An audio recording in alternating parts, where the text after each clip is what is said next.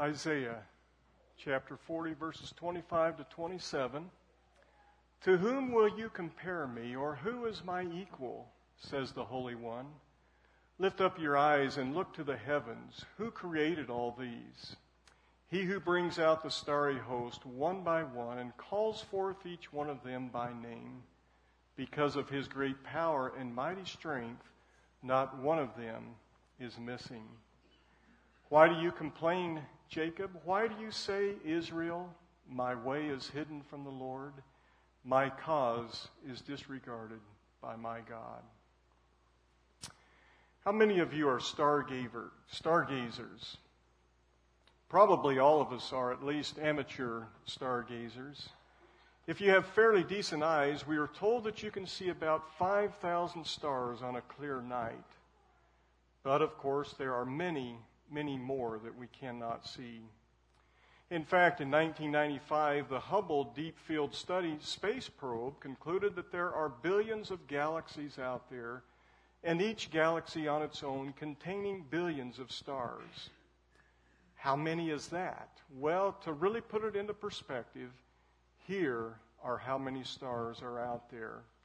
Count up, if it were possible, all the grains of sand upon the earth, then multiply that number by 10.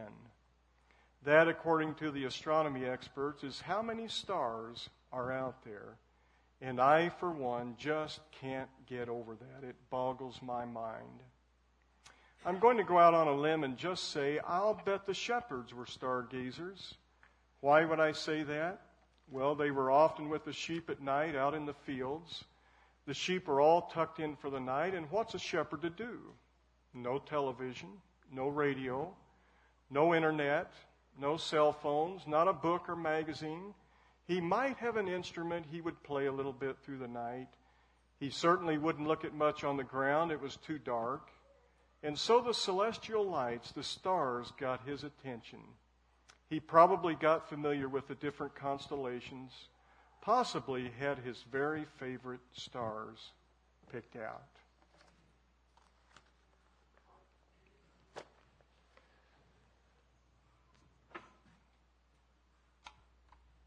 I had you all scared for a minute, didn't I? I'm still working on my concerto, and one of these days I'll play the concerto. No doubt the shepherds were stargazers the very night of his birth. They were watching their sheep, and they were not too far away from where the baby was born there in Bethlehem. And as they were looking into that night sky, such as what you were just looking at a minute ago, which I think was probably a clear night, an angel appeared to them. They knew it was an angel because they'd never seen anything like this before, the Scripture tells us. In fact, a being with a glow around him described the angel as the glory of the Lord. At first, these shepherds were terrified, and I think that's probably an understatement if you were to see a being like that in the sky. But very quickly, the angel comforted the shepherds and told them, I'm not here to scare you or terrify you. No, I'm a heavenly being sent to you from God. And I've got the most wonderful news you could ever imagine. Today in the town of Bethlehem, a Savior has been born to you. He is Christ the Lord. This will be a sign to you. You will find a baby wrapped in cloths and lying in a manger. Suddenly a great host of angels joined the one angel, and they all had this special look and feel about them. They all it seemed to have this look of reverence for God and this look of just joy and love and being able to lift God up and show praise to Him. In unison and in a worshipful manner, they said, Glory to God in the highest, and on earth peace to whom His favor rests. Then the angels disappeared. The shepherds, I would think, probably looked at each other, and all with the same thought, what are we waiting for? Let's get into Bethlehem. We've got to see exactly what the angel has described to us. And so they did that. They went into Bethlehem. We don't know how long it took, how far out they were, but in a matter of time, they found Joseph and Mary and the baby lying in a manger, just exactly as the angel had described it. We don't know how long they stayed there. I think they probably would have liked to have stayed there all night long. But these were responsible shepherds, and they had sheep out in the field, and they knew they had to get back to the sheep, and got back. But as they were on their way back, they had news to share with anybody they met up with, anybody they saw. There was no way they could keep this to themselves, and so everybody they met up with, they shared with them everything that they had seen. And the Scripture says everyone who heard their story likewise were amazed at what had happened that night. One of the reasons the shepherds would have been amazed at all of this was as well as all of those from Bethlehem would have been for this reason: they would have been the last people of all of Israel to have expected to have heard the news. Don't you think? Shepherds, who were they? They were not very significant people. They did have a very important job, but it was something that anybody could be trained to do. Anybody could do it, and you didn't make a lot of wages as a shepherd. You really didn't smell very good. You were with sheep all the time. And you seldom got in to take a bath, to change clothes. And it was just not a very significant role, job, occupation in that world. So the shepherds must have been amazed, first of all, because for simply the fact God chose us to be the first to receive the news. Don't you find that to be kind of amazing yourself? We're the most insignificant people of all Israel, it seems like, and God told us first, we the forgotten ones of Israel. And then to think that he was born in Bethlehem, a very small town, known for nothing other than the sheep business. Nothing really significant of all that happens there. I don't know about you, but sometimes in life, I can get the feeling like the shepherds did. The forgotten ones, the insignificant ones. God takes care of others. God seems to hear the prayer of others. God seems to have a really nice plan for so-and-so in their life.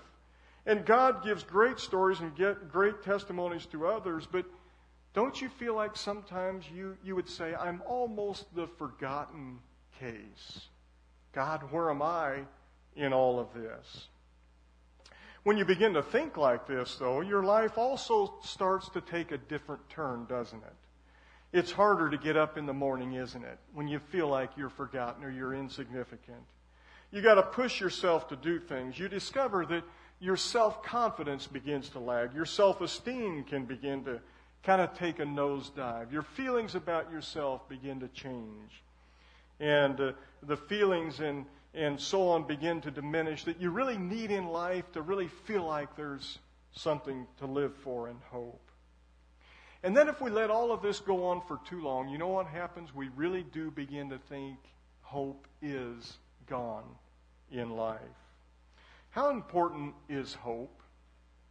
If you know anything, or if you've gone to Hobby Lobby or any Christian store, and sometimes they'll sell these little plaques or signs to put on your wall, you know there's always faith, hope, and love. How important is hope?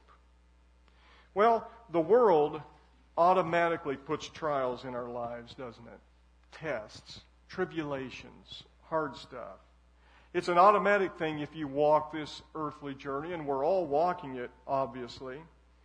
But you can make it as long as you feel like there's hope in your life. So hope is kind of important. The dictionary defines hope like this. It's to desire with expectation of obtaining. Desire accompanied by expectation. But hope in the Bible takes a little different turn. Biblically speaking, hope is this: the expectation that all God's promises to us and for us will soon be realized. It is trusting and waiting on God. That is hope when you look at it in the Bible, what it means. So let me ask you this morning a very important question that you need to think about. Ask yourself, do I have hope in my life? What do you think? Some of you are tired because as I look at you right now, I don't see a lot of hope. But you'll wake up, and you probably have hope in your life. But we all laugh a little bit, but there are periods in our life where we don't feel like a lot of hope is there, don't we? And it's a way of, it comes to our lives. How would you answer that question? But probably more importantly would be this question: do I have a real hope in God and His promises for me? Is that alive in your life? Or has the Christian walk become kind of a drudgery, kind of just a thing you walk through and you do from day to day? Or do you really feel and believe and know that hope is there? God's kind of hope. That is not a question that I ask you this morning to put you down if it's not there. It's not a question that I preach to you in a downward way to make you feel bad if it's not there, but I'm preaching to you this morning, if hope is not there, if hope is lacking, I'm trying to push you up. I'm trying to be an encourager. I'm trying to do something, and God's Spirit will come into your spirit, and you'll come to the place you feel like hope really is alive. Because Jesus is alive. Isaiah wrote words to people who had apparently come to think of themselves as insignificant to God. His attention was turned towards people who were not feeling or experiencing a lot of hope in their lives at that moment. And God knew that. God can read minds, and God knows who we are, where we are. He knows what's going on deep down inside our heart and our soul. And here are all the things that God knows about us. He knows our physical makeup. You know, it's interesting, you and I, if we were to go to all the specialists out there, the doctors out there, and we were to go through all the tests that there are available, you and I, all of us, would probably have a piece of paper, and on that piece of paper would be this list of all the things that are wrong with us physically. Some of you have sinus issues. Some of you have gland issues, sore throats. Some of you have arthritic things going on. Others of you have overcome cancer or different things. But physically, those doctors could tell you, here's all the things about your body that's just not perfect. We would all have that list. God knows about that and the feelings that come with that. God knows about our broken dreams. Those things that you and I often don't even want to share with anybody, the disappointments in life. But God knows. God knows about the hurts that others have caused you.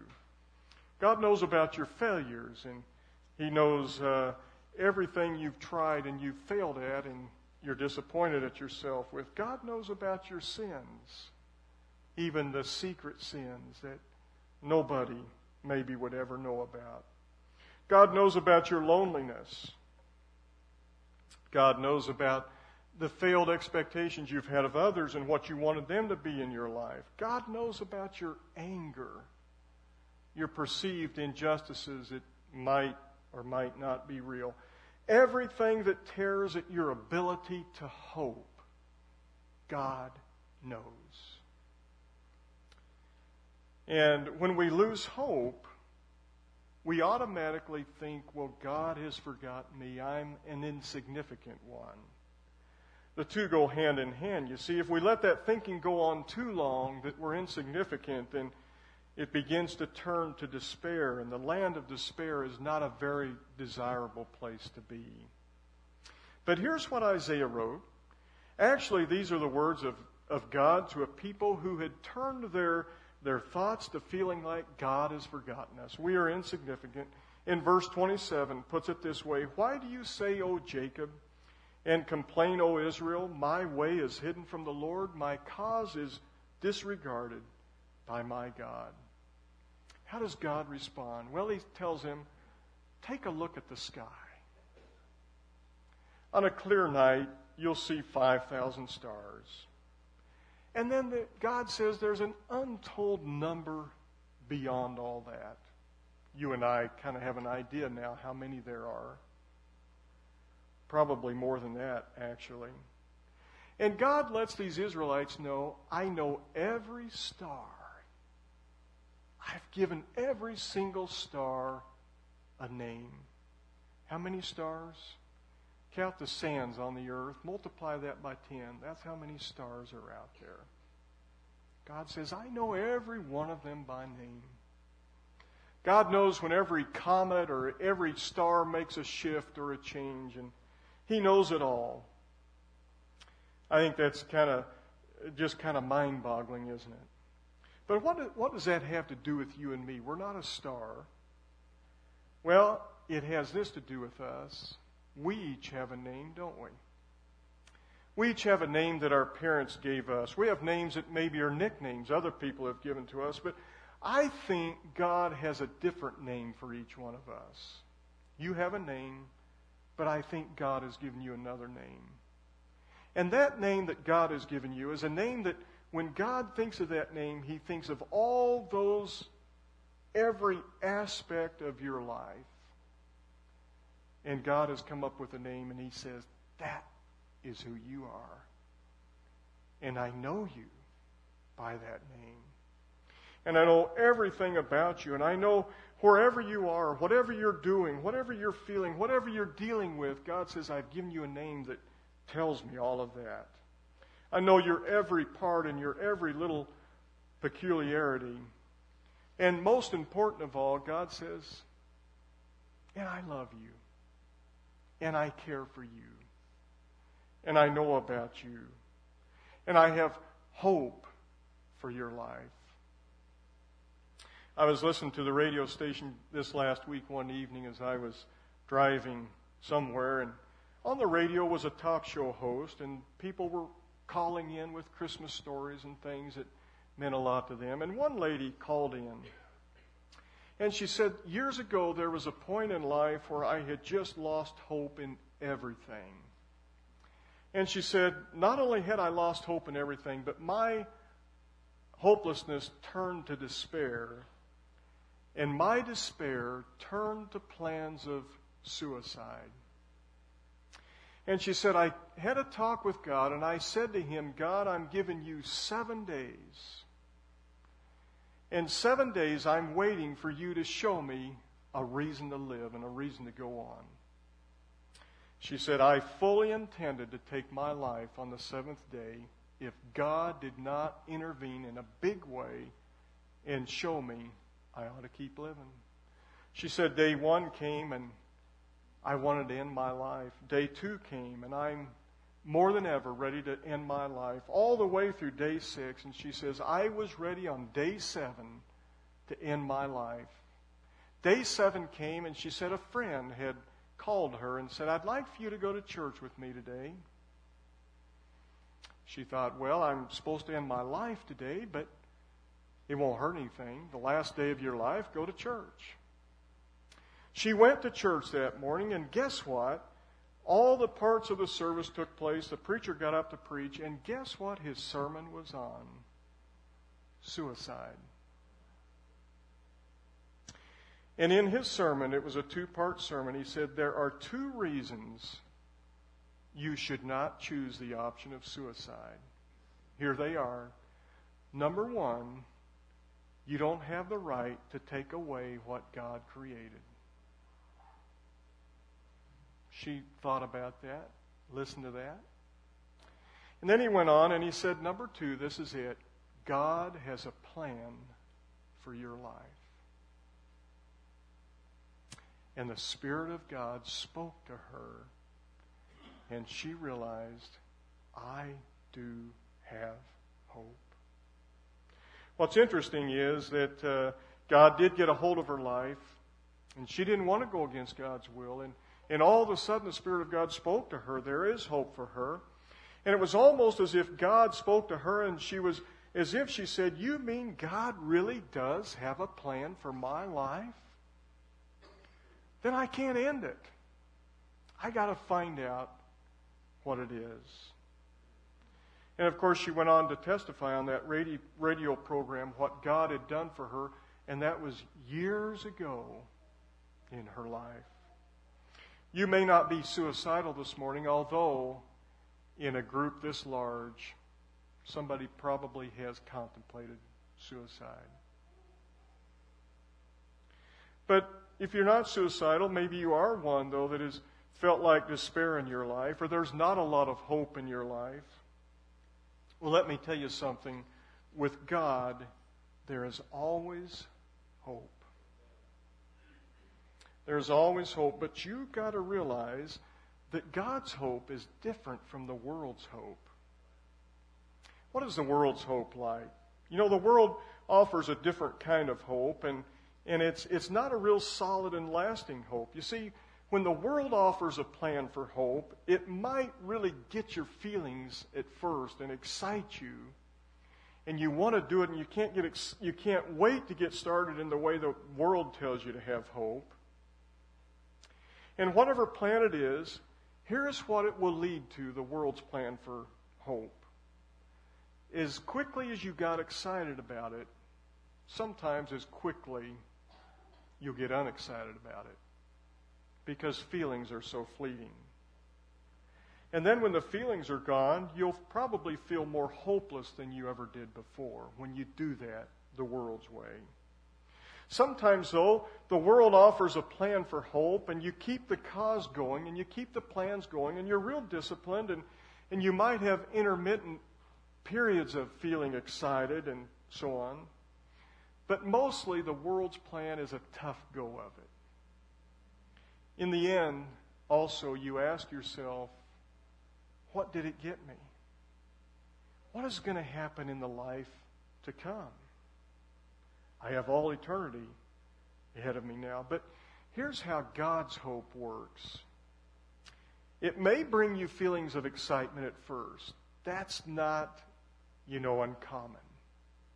And so you're excited as you learn God's hope and His way. But most importantly, when you choose God's way, it's not choosing feelings, it is choosing a way. It is choosing a person. It is submitting to a spirit, to God's Spirit. It is submitting to Christ. It is committing to a person and His will and His direction for your life. You're not choosing feelings or excitement. You're making a choice. But in making that choice, you soon discover you've found real hope. It doesn't go away. It keeps going.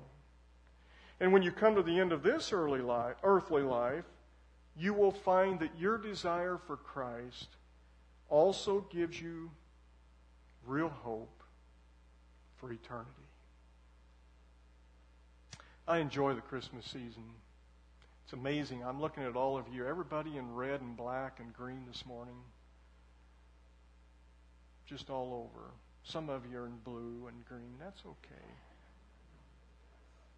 It's not even Christmas Sunday yet, but I enjoy Christmas, don't you? I love looking at Christmas lights, and I've made a few calls lately to Wesley Hospital, and I go right up Oliver, and then I take a little detour over into College Hill, all those old homes and the lights. I just love that. I love Christmas lights. I love Christmas music. I hope that you're enjoying our services through December, the extra special music and things that we're doing for you. I love programs. Tomorrow night we're going to one, I think, Central Christian Church, and went to one. You went to one our little granddaughter was in, and all that kind of stuff. I love programs. And shopping, well, yes, I like it. Sometimes I don't. Parties I like. Family get-togethers I like. Doing good things for others. Don't you enjoy that? You enjoy being Secret Santa? I'm going to say a little bit about that tonight as we have communion. Secret Santa, anonymous, doing things for others. Isn't it a great time of the year? It's wonderful. But most of all, we focus, and it's been on the PowerPoint a number of times this morning, a little baby. And, of course, he's not a little baby anymore. He's the hope for the world. He's the hope for you and your life.